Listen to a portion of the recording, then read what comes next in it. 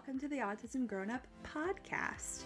I'm your host, Dr. Tara Regan, and I'm the coach and educator as well as founder here with Autism Grown Up, a website for autistic individuals, families, and professionals to connect and get resources, ideas, information, and inspiration when it comes to autism and growing up.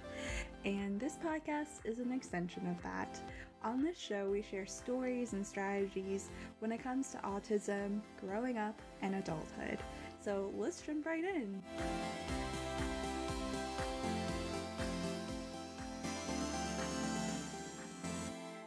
Hey everyone, welcome to today's episode. I'm very excited about this interview, so I'm just going to do a quick intro and then we're going to get into the interview itself. I'm interviewing one of my friends, Dr. Bill Dusch. He is a physics PhD, a data scientist, and also an autistic self-advocate. And he is just like such an amazing person that I cannot wait for y'all to get to know him today and to follow along in this episode, kind of along his journey. We talked a little bit about growing up and when he got his diagnosis in 8th grade and kind of navigating different social challenges growing up all the way up to college and into grad school where he did find some more footing. And so he's such a great storyteller and has such great passion about. I feel like autism is one of his special interests, interestingly enough. And we also do get into how special interests have been like a huge motivator for him in terms of finding social connections with other people, whether it's online or in person, like in grad school. And because grad school ultimately is a collection of people who are following their special interests in research and whatnot, and then how that led up to him pursuing a career in data science. So I gave you the overview of the episode there. I'm excited about what you all think about it. Let's jump right in then. All right, I'm so excited to have on the podcast Dr. Bill Dusch. Hello. Hello. So happy to have you here. So happy to be here. Yay. So I already did kind of a quick intro that I got from you earlier, but could you introduce yourself to us? Sure. My name's Bill. I got my PhD in physics at Penn State, and I recently moved down here, and I'm now a data scientist at a large tech company, and I'm pretty excited about what I am right now. So that is so cool. Yeah, you've been there for a year now, right? Yeah. Coming up on that. That's amazing. It is. Congrats on that. Yeah, I'm actually just really glad of like the place I'm in, at least professionally, compared to like grad school and whatnot, because I'm sure you know grad school sucks. So. Wait, what? Yeah. So. Yeah, we actually met when we were both in grad school. Yeah. So it was really cool to graduate at the same time, the same year. And then you moved down here. And it's been so great to have you down in North Carolina again. But this is also where your family's from, too. Yeah. Well, my family's not sense. from here. They just moved down here while I was in grad school. Okay. So would you say you're from here now, or would you still say you're from up north? I'd still say I'm from up north. I just live here. I'm not going to say I'm a southerner at heart or something like that. So. No, I'd be like, I'm a Carolina boy. Just kidding. God, no. I feel like it's kind of complicated where we live. So many people aren't really from here. Yeah. And I mean, as you know what they call Cary, for example, like containment area for relocated Yankees. Yes. So many Northerners in the Research Triangle Cary area for sure. So that's so cool that you have your PhD in physics and then you went on to become a data scientist. Like, I feel like those are two totally different trajectories. Like, you've had to do like a lot of studying. Yeah. To make it happen. Yeah, definitely. I mean, I always liked learning things, and that really helped out. I mean, I guess the key thing is like whenever they see of like obsessions or where they in terms of like autism and whatnot. If you find something which you know you could have like a goal toward, things like that, and obsessed and have your obsessions towards that, I found that you can easily do lots of things with that. Oh, yeah. Okay. So would you say you're pretty, like, would you say you're obsessed, or like data science is your interest? Like, what do you... I guess it's my special interest now, basically. Yeah. It's the equivalent like that. I had tons of special interest over the ages and things like that, but it's been helpful because like the fact it's also a livelihood too has been like very fulfilling. So that's fantastic to hear. Like, that is a dream goal for like so many people, autistic and not, like to have to do something that is like their main interest. But there's also like the kind of the other side of it too, where if you do focus so much on your interest, you may fall out of love with it or not find it as like motivating. Is that something you've experienced at all? I mean, I guess in grad school there were certain times where I started to lose interest in physics, I guess, something like that, at least in terms of things. But I think it's still pushed through, or at least I found something like saying, oh, okay, well, I can use this technique to go into this. Yeah. Like, as my interest went from physics to data science, I was able to like entangle the two and things like that. Okay. Yeah, so it definitely seems like it's more of like an individualized type of thing. Like, yeah, I think so. Yeah. So I'm not sure what causes or ends special interests, things like that. And even with my previous special interests and whatnot, I still like them. Really? Okay. Yeah. So they're kind of like, what have been your previous special interests? I'm just curious. Oh, there's so many. Let's see. I used to like dinosaurs when I was very young. Yeah. I mean, still a really big one for like little kids, autistic kids for sure. Space. I mean, I still like space, of course. Yeah. Let's see, there was a hobby I was in called Micronations, which is kind of like these fictional nations. I was a part of kind of like a community where just people like made their own independent nations, like declared they were king of their bedroom. Not the bedroom. It became more like simulated nations, like this in this fictional world, things like that. We had like our own forums, we debated things and whatnot. That took a good part of my like teenage years, from like I'm not even sure it's teenage, is like from like 13 to my early 20s, I think. Okay. Wow. I spent all my time online, pretty much. Okay. A large part of that into that hobby. Yeah. I was actually diagnosed in eighth grade, which is like roughly right after I like started doing that hobby, actually. So. Oh, really? Mm-hmm. Okay. Wow. Mm-hmm. That's a huge chunk of time too, to be in. And then to be online doing it too. Was it mostly online? Yeah, it was almost entirely online. Okay. All my friends, I guess you consider them friends at the time. I mean, they were probably the closest equivalent thereof of friends. But were online. I did meet them when I was like 19. Okay. At least the ones I was in at the time in California. I visited them there. So wow. That was interesting. Yeah. That's awesome. Yeah. Are you still in touch with any? Some of them, like I'm still Facebook friends and things like that. I'm not part of that hobby anymore. Gotcha. So I had some things developed from that. Like I went into making constructed languages and conworlding. That was built off of like the Micronations thing. Wow. But there was lots of politics and Micronations and whatnot. That makes sense for Micronations. Yes. Yeah. Oh my gosh, that fits right into the like nation piece of it. Yes. Mm-hmm. It sounds like your interests like kind of build off of each other. Like. Yeah. You find like a connecting thought and move on to that next one. But they kind of build up together like as a nice foundation. Yeah, like even my Conworld stuff, I involved physics. Like when I was like I have to build this solar system, so I have to use my interest in physics in order to like derive the characteristics for like these are the like properties of this planet, like it's composed of like this much rock ice, whatever. So doing stuff like that. I was reading papers, things like that, doing research there when I was there. Oh my gosh, you're like a mini grad student. Yes, exactly. Yeah, and I remember I was thinking like Asperger's syndrome is kind of like grad school syndrome.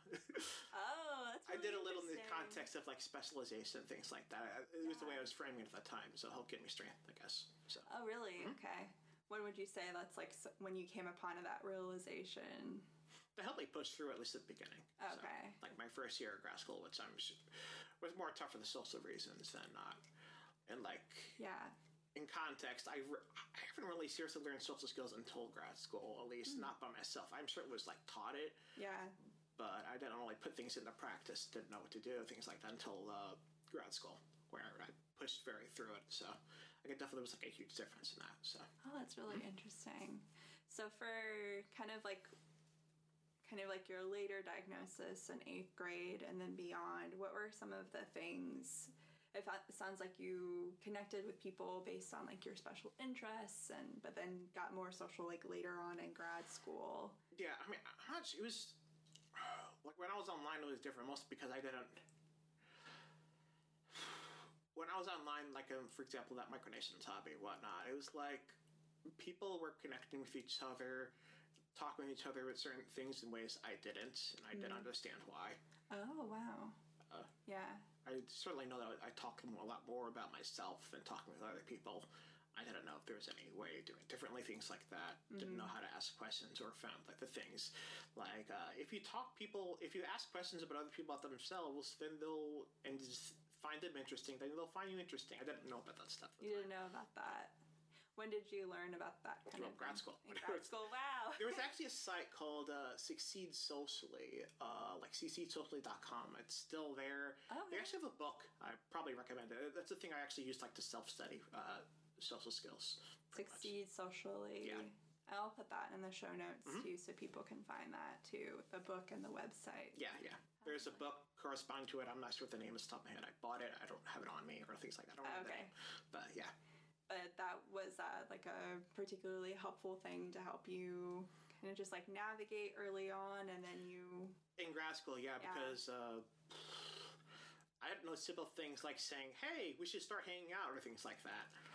I just know that I wanted to hang out with people. I just didn't know how to express that. How to get like that out there. Like you still had like that strong feeling. Like I love that you're sharing that, because I think that's something that people overlook. They think that you're not going to want to come hang out with them because you didn't say it. Like, yeah, that was actually true. I did think one guy who I liked as a friend said I thought he didn't like me or something like that. I was like, which was strange because I did like him. I just didn't know how to like express common interests and things like that. So. Yeah, wow. So you didn't get any like social skills support in high school or undergrad?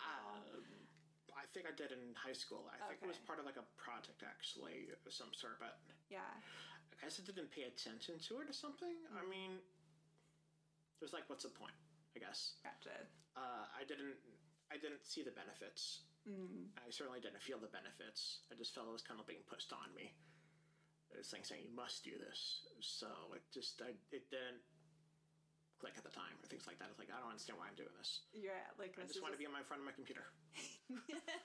Doing my social thing. Yeah. Or even just like be in my head. So yeah, that's interesting. Like the end goal just wasn't like communicated to you either, or just like it felt like another high school project. I guess it's like certainly it was what I wanted. I didn't know.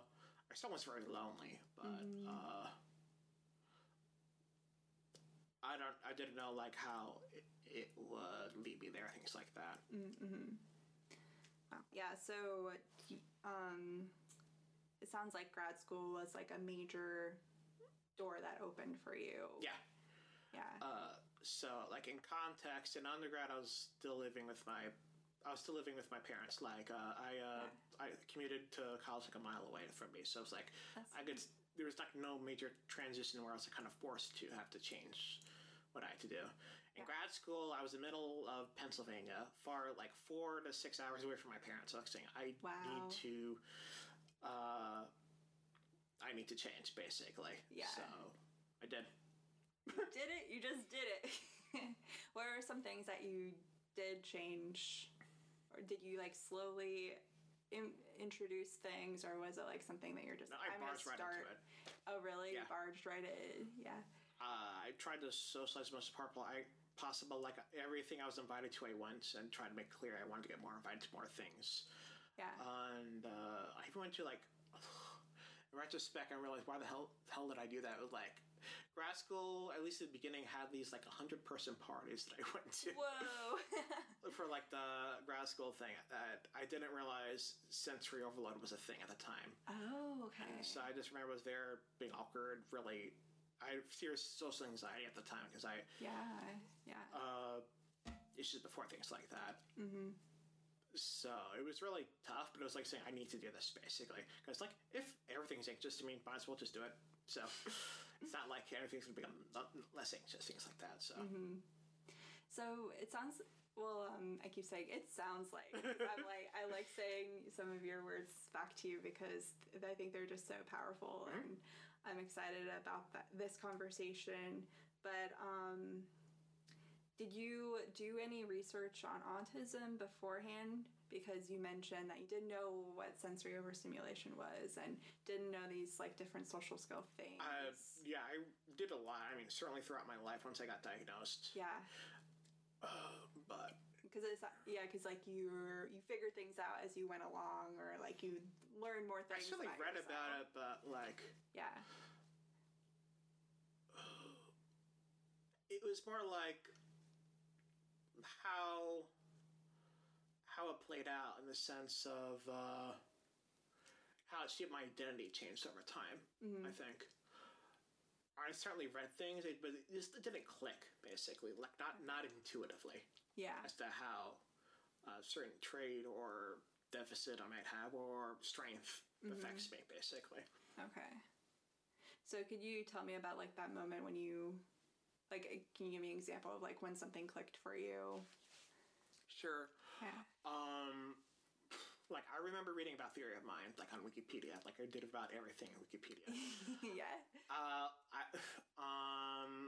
I didn't know what it was, or at least didn't really comprehend it, basically. A lot of things was like saying, I studied beforehand, I knew it intellectually, I didn't know it intuitively. Yeah. I remember constantly saying that to myself, especially once it came to the realization, it's like, oh, this is this, things like that, once it finally made sense. So, do the audience know that much about theory of mind, or should I expect them to? Go ahead and just like share like a brief summary of it. It's like the ability to know that other people have their own like mental states. It's also related to like cognitive empathy, the ability to like understand other people's perspectives, things like that. And it's not that autistic people like lack it. I mean, maybe it's kind of like a developmental thing, I think. Yeah. So like younger might not know that much, but older it could get better over time. And I remember the time when it started clicking for me, which was like during like my second year of grad school, I realized I should I had this ability basically, or at least I was gaining this ability, things like that. Once I realized that part of my head that I could actually do it. I remember specifically thinking about my mom's perspective a lot, and I started connecting with her in a way that I never did with any other person before in my life. So wow. I guess in retrospect, I also it's not just that. It's also I have been improving my social skills in grad school by that point. But like since I haven't seen my family that often, like the skills that I learned by that point in time, they didn't see that, or they didn't know about it. Basically, that I improved to that point. Yeah. So it's not that I simply just like clicked. It was also the combination of the skills I was learning, or at least in practice, like this muscle, this social muscle I was getting. Yeah, I like that term of there, social muscle. It actually is a muscle, because I remember like having to use it it's freaking exhausting, especially if you don't use it or know how to use it, things like that. Like I remember the beginning of grad school, like I was exhausting myself trying to do all these things that neurotypical people do, things that were and that can be so extra draining for you too. Like the buildup of the lactic acid, if we're going to stay on that muscle metaphor. Can be pretty sore, and like it takes some time to build it up. Wow, that's wow, I just learned a lot right now from you. That's amazing. That is so cool. And then grad school was just like a very pivotal point for you, I feel like. And that's also kind of like when I first met you, and you would tell me about like all of these different things you're coordinating on campus, and you were very involved with different things like the grad school union and different physics groups and things like that. Yeah, and you actually met me probably like my worst place, or at least during my worst place, actually. There was a period in time where I had to like go home for a couple of months, like due to like depression and stuff like that. Don't want to go into details, but It's okay. I remember I had like a transformative experience. Basically, that was like, for example, the cognitive empathy thing. Yeah. For example, and I remember like it was as I was changing my life, and there was anything I really got out of that. Like, I mean, I'm sure like other autistic adults, there's something called like autistic burnout, things like that, where like there's times where I just went basically due to different factors. There was certainly like when I was being diagnosed 8th grade. So one time, timing an undergrad, I actually had to like leave for a semester, basically, just like kind of restart, especially because my major was originally in biomedical engineering. I didn't like it, but I didn't like switch my major until physics at the last minute, basically. I was kind of breaking down because of it. And then second year grad school, don't want to go into details, but that was also a pivotal moment too. But I, especially the last time, I remember I built like this incredible sense of resilience that I haven't. That honestly, it's been tough to see even among other neurotypicals. I've been able to help other neurotypicals and things like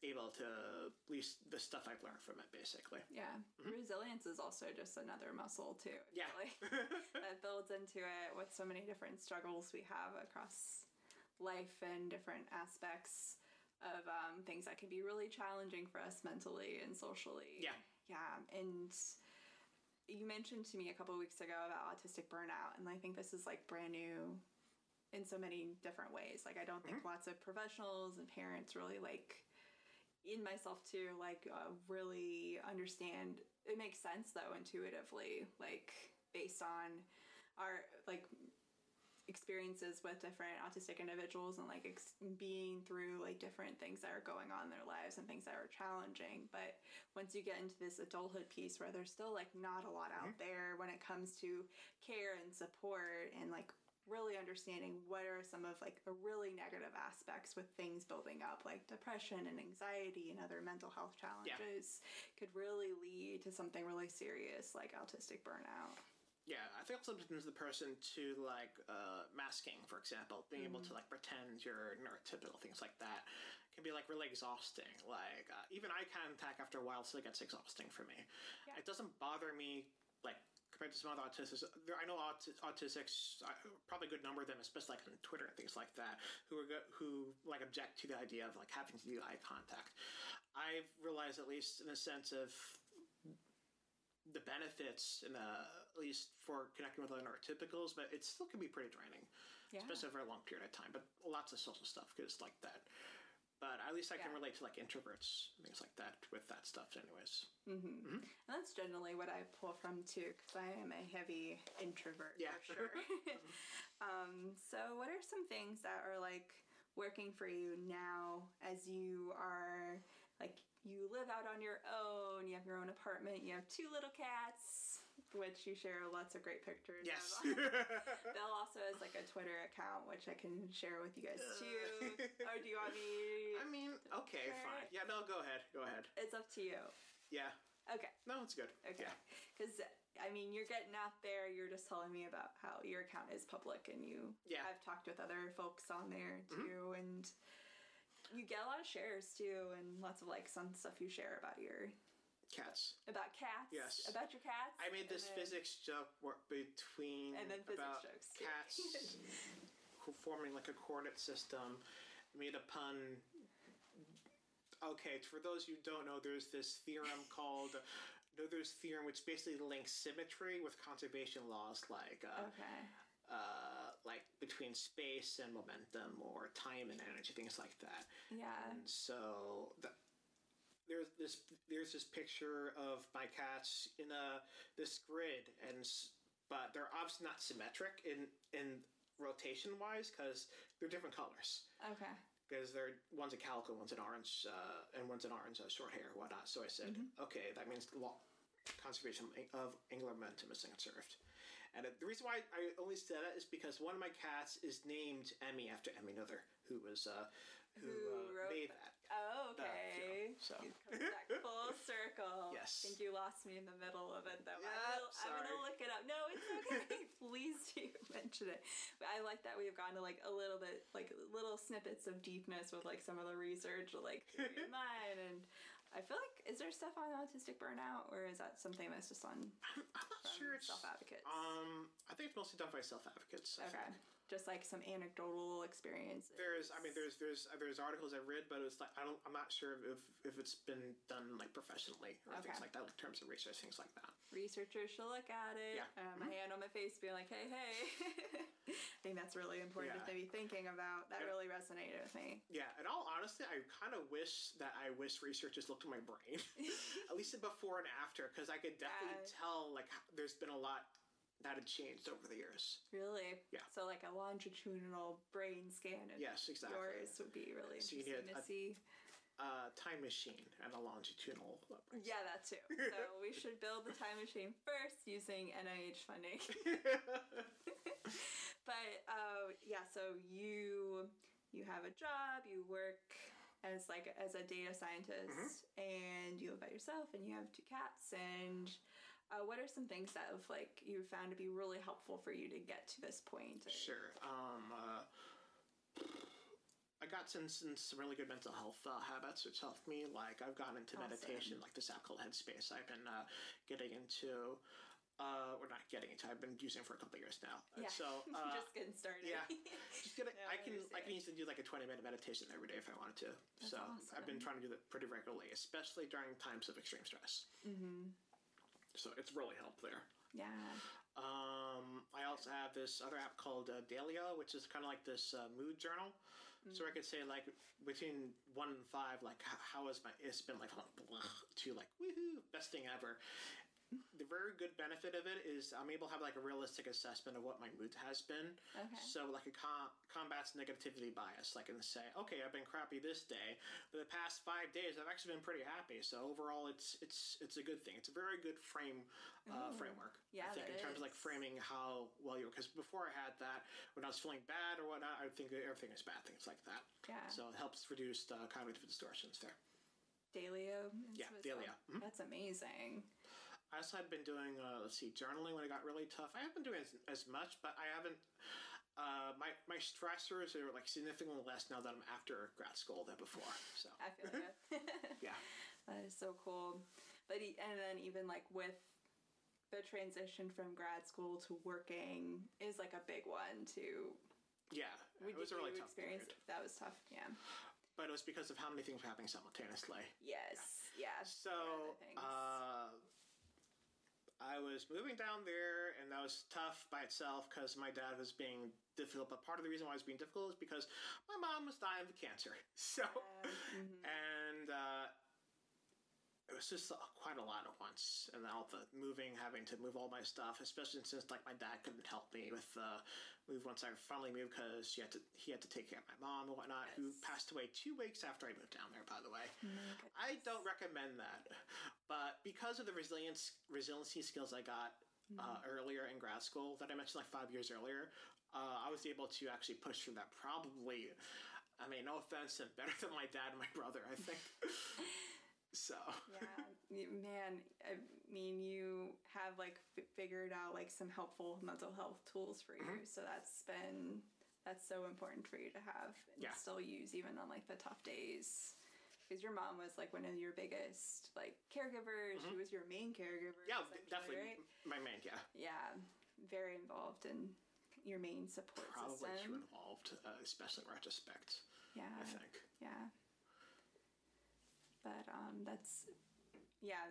it's already been a tough transition between these 2 different areas and 2 different states, no less, to have your mom pass away. Yeah. In the middle of it, and I think you are just like a pure example of like being resilient through this and like continuing to find like the good in the day to day and pushing forward. And be able to have like a narrative in your head really helps, I think. Yeah. That's one thing I've learned in terms of like, what is a narrative? What am I? Things like that. And when it comes to like life transitions like that, being able to make sure you have one. Yeah.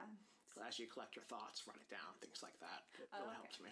That helps with like journaling for sure. Yeah, that was one thing I actually read. I was reading these books like The How to Happiness and these different positive psychology books. And the importance of journaling there, I specifically remember, was the fact that it helps build like a positive, like a narrative in your head to actually, so you can actually go through like bad events like that and be able to actually grow stronger from it. Yeah.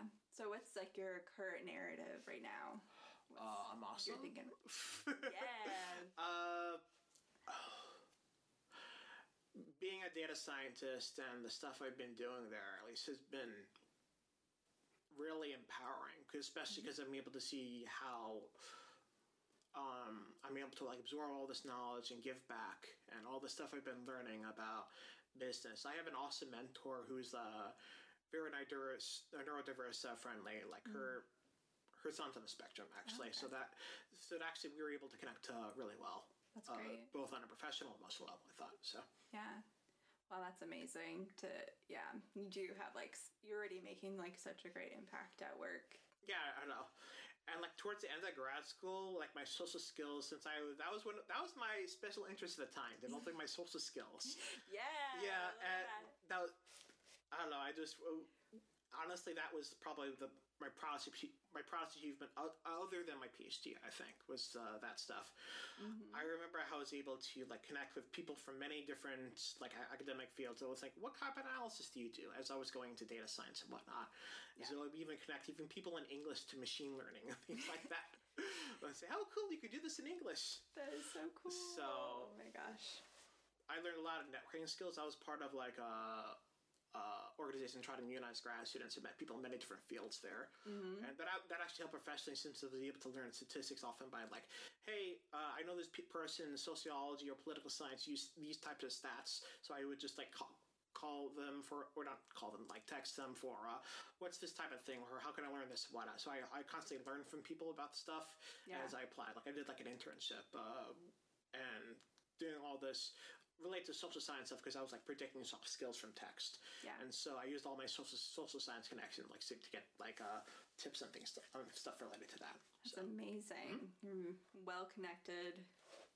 I certainly, now I am. Yeah. I don't understand how the heck I've become such a great networker, but it's been like fantastic. Cool. Especially in the context of IVN, being able to like connect people. It gets crazy about how good at networking I've become. That's awesome. Not good at reading faces, but maybe it's just back to my old internet days. If I'm just chatting with someone over the internet, it's like, okay, cool. Hey, I know you now. Let's talk about this. So yeah.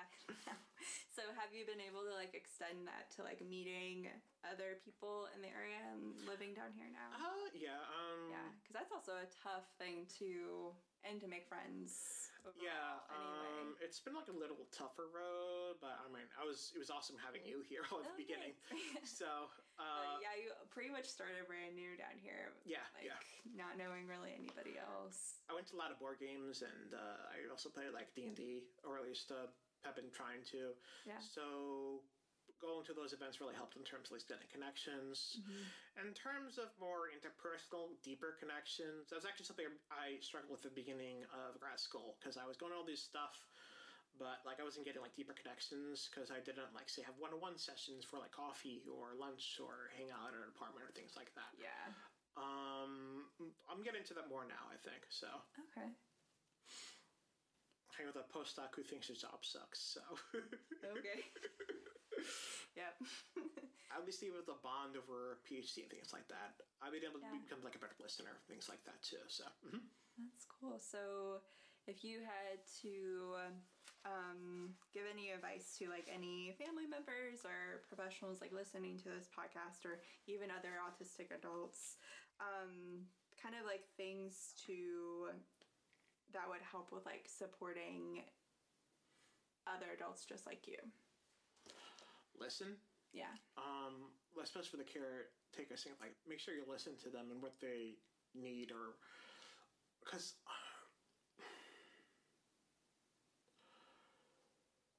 how do I say this? There's a lot of stuff that didn't click. Like I did not express it until I had this kind of like breakthrough moment. And like a lot of it is because that stuff wasn't communicated before, like theory of mind or cognitive empathy related stuff, things like that, saying, I need help with this. And I like to just really communicate the importance of like listening to them, not simply just make the decisions for them.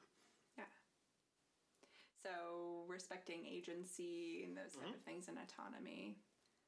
Yeah. Yeah. Especially that it really helps in terms of self-respect. Yeah, that's huge. What about in terms of like supporting decision making and supporting or like helping to create goals and things like that for... I'm not sure. I mean, long-term goals in terms of like my career I've been really good at. Yeah. I've still been struggling with like some shorter-term goals like I know I'm not the best in terms of like organization, at least at home. Work has been great because everything's so structured. Yeah.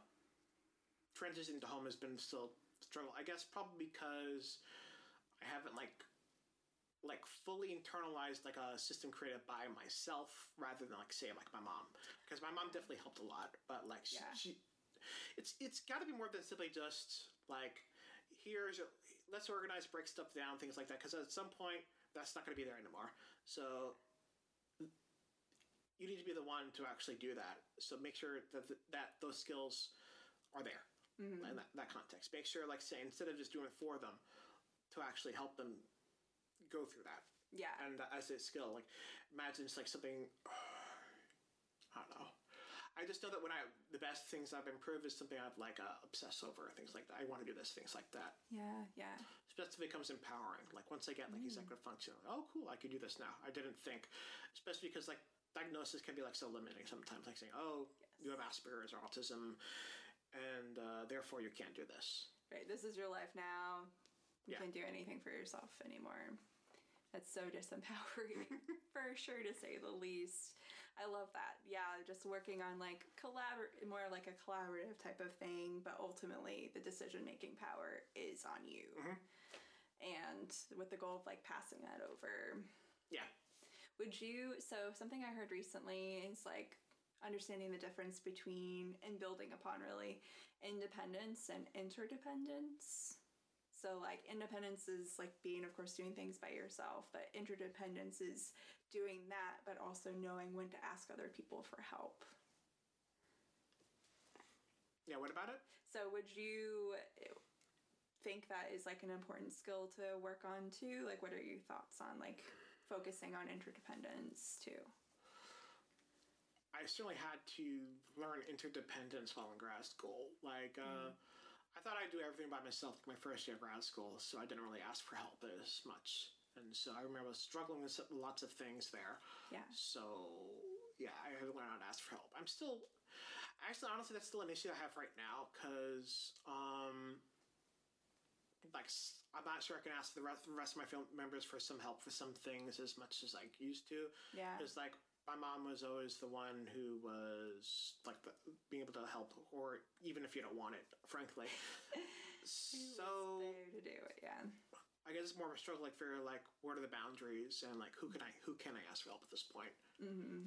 So honestly, that's still something I'm still trying to work through at the moment, at least in my current state. Right. So. Okay, that's good to know. Yeah, I was just curious what your thoughts on like working towards that with like between family members and professionals, and as a way to like empower adults, or like if that would work for you to... I think so, if I can figure out the right support system. Yeah. But I'm not sure what's the right support system at the moment. It's a tough thing to figure out. Yeah. Especially if I think of something like saying, oh, my mom used to do this, now she's not here. Right. If I need support, I have to pay money for it. It's like, that's just... It's not the financial thing. I know my data science at all. It's more like, I don't know how to describe it. Just the facts, because like the connection was part of the main thing I had there. Just rather than just having some random like professional helping me. It's like the fact was it was my mom that really helped, at least personally. But I also know that she really stressed out a lot too, especially in retrospect. I know it really pained her to see me struggle, for example. Gotcha. Yeah, it's a very complicated web of like caregivers and family members for sure. And there isn't kind of like a right answer for a lot of it, but it's just kind of like a day by day figuring it out. Mm-hmm. And unfortunately, like given even just like services or like there's just not like a lack of community support overall. Like I feel like everyone tends to be just like so focused on their day to day type of things. I mean, I know that community is important. Yeah. But it's important to like trying to find the right one. Like I'm part of like the Unitarian Universalist Fellowship and whatnot, so that's at least been helping us get like a community I can go to every Sunday with at least like-minded, at least politically, or I'm value-wise, anyways. Yeah. But kind of like you looking for like different communities based on like your common interests. Yeah. Go out and join like different board game groups and D&D folks. Yeah, but I did have like a good like network towards the end of grad school. Yeah. But like those people aren't physically here anymore. They're not here, but it's awesome that you do have them online though too. Yeah. Like I still text like my friends and my ex still. I'm in a good relation. I had a girlfriend last year of grad school, but we still have a good relationship. So. Well, I mean, you just have had like such a great support system in grad school, so I hope you do find it and build it. Yeah. Over time. I know. You'll get there for sure. Yeah.